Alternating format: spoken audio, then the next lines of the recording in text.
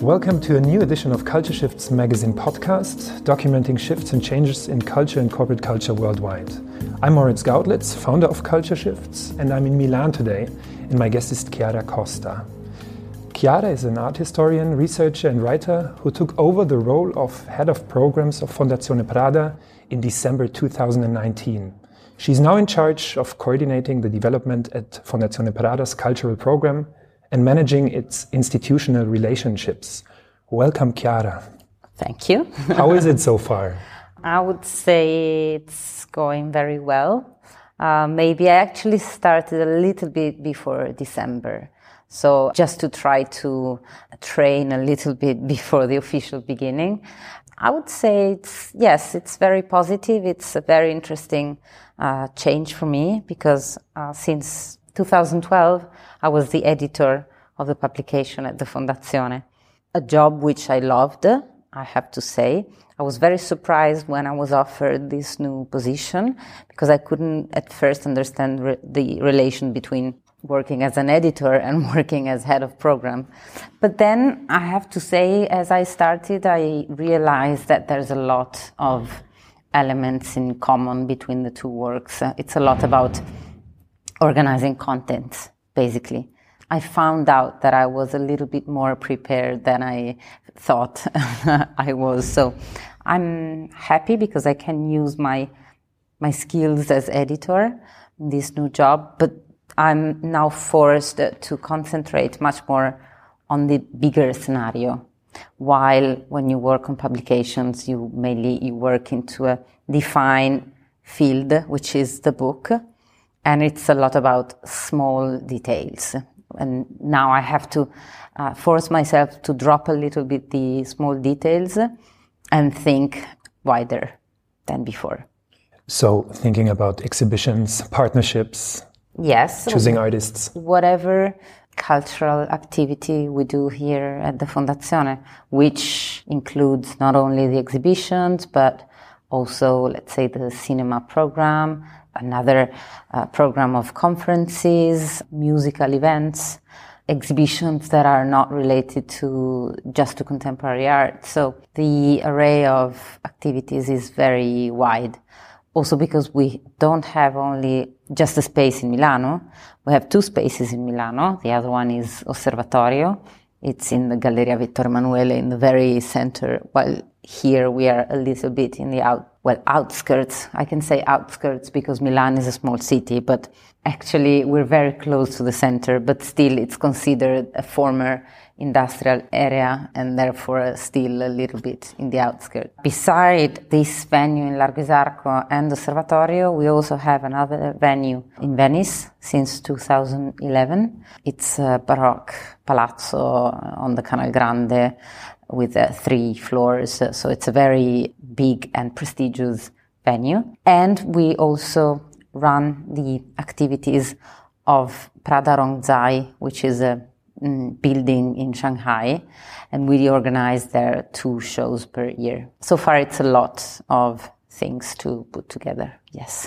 How long in the future you plan, actually, exhibitions and also interdisciplinary programs such as music, theater, film? Well, I would say that when it comes to art, or better, when it comes to exhibitions, you have to have a program which you have to think about at least 2 years before. Because if you need to show something, and if that something comes from someone else, like let's say a museum or an institution, you need some time to make these official requests. And the museums have to consider these requests also based on the, let's say, the climate conditions or other requests they may have. So it's very important when you do an exhibition to plan it in advance because you need time to make exhibitions, whatever they show, but it takes time. We work more on a yearly basis for music and for the cinema, while for the shows we are already working on 2023, let's say, and of course in parallel on 2020, 21 and 22. So yes, we try not to be too late at programming big exhibitions. Otherwise, it would be just impossible to do it. But luckily, I guess that Fondazione Prada, like they have lots of people that help, or like worldwide, that is pretty well connected with curators and maybe art handling and all that stuff. Yes, I would say that maybe from 1995, when the Fondazione was started, until 2009-8, the activity was 2 exhibitions per year. And it was 2 exhibitions, solo shows, devoted to one artist. So at the time, it was much easier to organize. And most of the time, the idea was to realize an impossible project for an artist, so something utopic. So it wasn't so much about asking loans, etc. Since we opened the space in Venezia in 2011, we started doing big, also historical surveys, which means having a lot of loans. And since then, we have developed very important relations with other museums and with other curators. Yes, I think it got bigger and bigger the more we worked. And since we opened the space here in Milano in 2015, the activities are overlapping all the time. So the moment right now we have 2 exhibitions related to China. We have a show about the Chinese porcelain, historical porcelains, and about Liu Ye, a Chinese painter. But next we're going to open another show about Franz Kafka's 3 novels and the way an artist, a movie director, and a band developed these contents in 3 different spaces. So it's 3 interpretations of the work of Kafka. So since 2015, it kind of exploded, this kind of net of connections that we have, not only with the art world, but also with cinema world, performative arts, etc., etc. Yes, because our activities brought us to be in touch with many different people. So would you say that Fondazione Prada in Milan is a cultural spot, like a cultural hotspot for any kind of cultural engagement in art? Yes, definitely, I would say so. It's not at all a place just devoted to arts and not just devoted to contemporary arts. We opened in 2015 with a show of classical statues, so an archaeology show. And as I just said, we have the Chinese porcelain from 16th century. So the idea is not at all to be just contemporary. The idea is to make things which can be relevant for the contemporary thinking. And also for the city of Milan, I guess, because looking at the museum landscape in Italy in general, it's quite difficult on the public side. I feel like Fondazione Prada has also the aim of maybe being a private institution that can be seen as a public one as well. I would say that that is something that the audience decides in a way. So in Milan, there are a number of private institutions, and Milan has always been the city devoted to economics, etc. in Italy. We are a private institution, for sure, but the fact that we have so much audience gives us the responsibility of a public institution, at least the perceived one. So whatever we do is for an audience, it's for a lot of people, and the fact that we are private doesn't really impact our thought on the audience. Yes, it impacts maybe the way we do it, because unfortunately in Italy there is not so much public expenses devoted to culture, or I should say it's less and less. The more time goes by, the lesser money the government spends in culture, unfortunately. That's true. But yeah, I think it's more a matter of attitude. For our audience, we want to be like any museum or campus or theater, just devoted to the audience.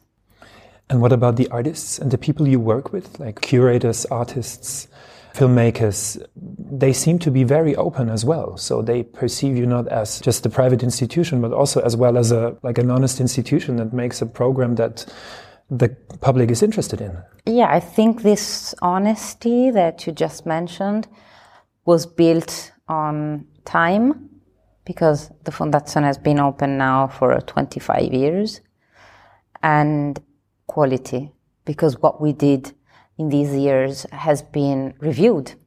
And I think if the results hadn't been that good, you would say it now. While every time we approach someone, especially since 2015, everybody knows what the Fondazione is, and most of the people have visited it. So it's a big responsibility, and also something that makes us really, I would say, proud. Because before, you would maybe have to explain what the Fondazione Prada was. But you can really see now the results of a good quality approach that lasted 25 years. We often work also with the same artists.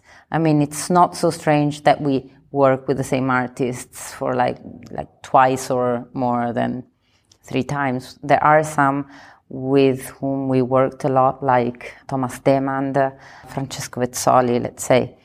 But also there are some architects with whom we worked often, like, of course, Frank Colas, who built the building, but who has also curated the display for many other shows. We worked twice with Alejandro Iñárritu. He not only did a very interesting cinema program, but also he did the very famous installation 3 years ago. It was titled Carne y Arena, and it was a VR installation devoted to the experience that Mexican migrants have while crossing the border. And it was open for many months because only 4 people per hour were admitted, because the experience was a solitary one, just for one person at a time. So we're also very open to organizing things that are not an exhibition. It's hard even to explain. What was it? It was an experience. Yeah, basically an experience. It wasn't a show, for sure. It had a small exhibition, in a way, at the end, of images of real migrants and real policemen, on which Iñárritu based the whole story. But yeah, an experience is the right word. Maybe whatever we do is experience-based, yes. Do you think that the experience in culture or in art general is getting more and more important? Because I experienced Fondazione Prada, like when I visited it, or when I saw also the Carne y Arena installation. It feels like the display is something that is really important for this museum or this cultural space, if it's in Milan or in Venice. A lot of people nowadays talk about experience, but they talk about it in terms of marketing. So they try to sell you things through experience. It's not about that here. What I would say is that also the architecture of this place was designed already as something which forces you to be the curator of yourself while visiting this place. I mean, the ticket desk is not right at the entrance. There are many areas in which you just walk and you need your coat because it's outside. You also can go around the Fondazione in the open spaces without a ticket. You get a ticket only if you want to visit an exhibition. So I think it's very different from the traditional idea of functional museum. The idea here is that things must not be easy. Coming to a museum is not about doing an easy thing. It's about finding something that makes you think and that simply gives you different inputs that you expected. So that is why it shouldn't be all easy. We just sell books, our books, basically, in the bookshop. We don't even sell like a pencil or nothing. It's so much about the concentration on what we're doing here. And yes, I would say it's very much based on the experience, and it's not easy. It doesn't have to be. It's about the content you mentioned in the beginning of the conversation. Yeah. So it's about the content and how the content is perceived by the audience, and also maybe how it is translated by you as the head of programs and the curators. Yes. I would say that what especially I do is to put together and create a sort of harmony between all the very different proposals that we have. So one of the projects we're mostly interested in at the moment is big survey on neuroscience. it's going to be developed in the next 2 or 3 years. So how can you match this with an exhibition of medieval art? That's the thing. Sometimes it may seem that whatever we do is by coincidence. Of course, it's not. I mean, the idea of having Liu Ye, a contemporary painter, and the antique porcelain opening the same day is not pure coincidence. It was choice. So, yes, it is 2 topics, very different one from another, but both of them, after you see the shows, they give you tools to study and to feel what can be the relationship between the Eastern and the Western world, historically and today. So that's the main idea. We always try to create a link in the yearly program, let's say. So it's very likely that maybe when we will do the neuroscience project, we will also try to pair it with something that makes sense with this. I should not also forget that we do have a space for kids, which is called the Accademia dei Bambini. And also the Accademia does not do like a laboratory, a workshop, which is linked to the exhibitions that we do, which is what museums usually organize. They have their own program, but for example, next year we're gonna find a common ground between neuroscience and the story of language.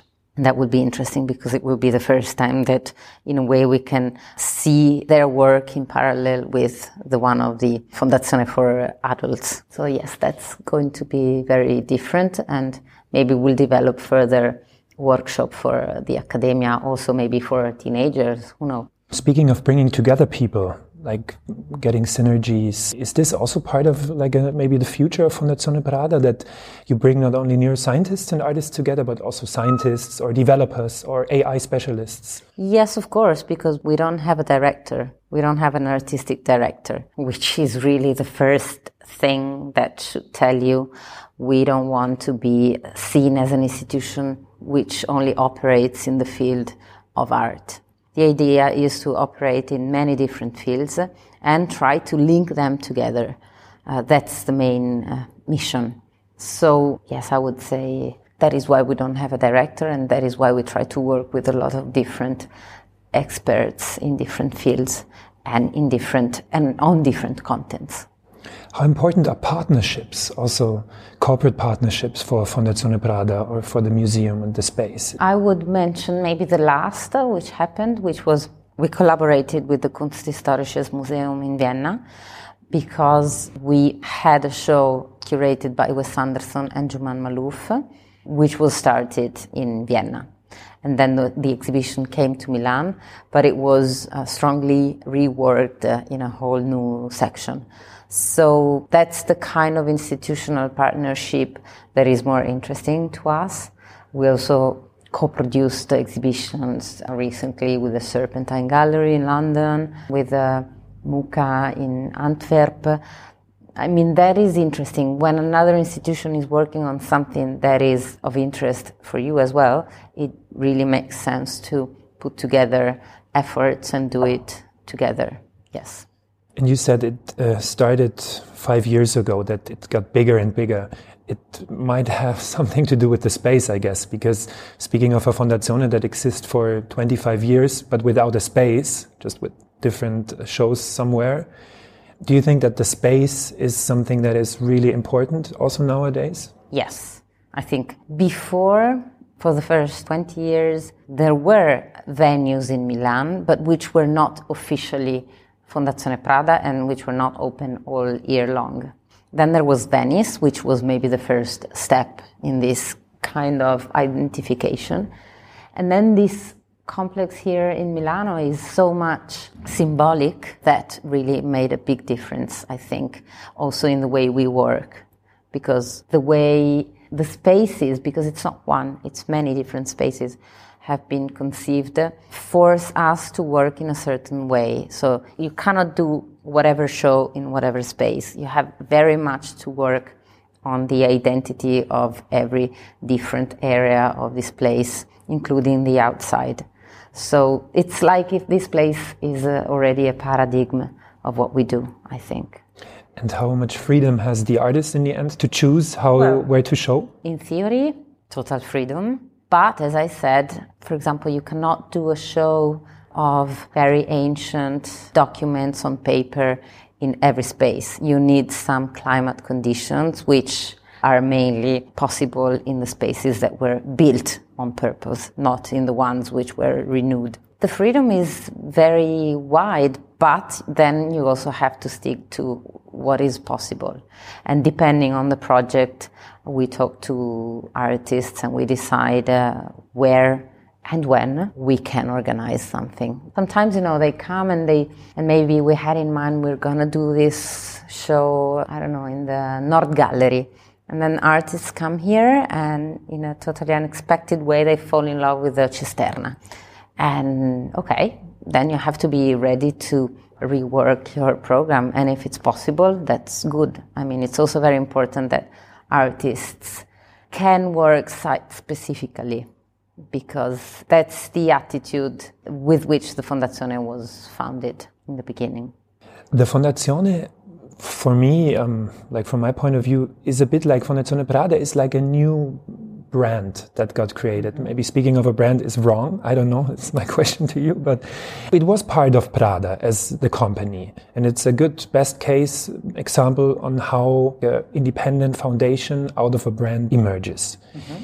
How important is the brand Prada for the Fondazione and vice versa? I would say it's fundamental because it has been a huge freedom in terms of activities and program to be supported by just one brand, basically, because that gives you an enormous freedom to act. And I would say that also the role of Miuccia Prada is also quite important, because it's not about being a president who signs paper.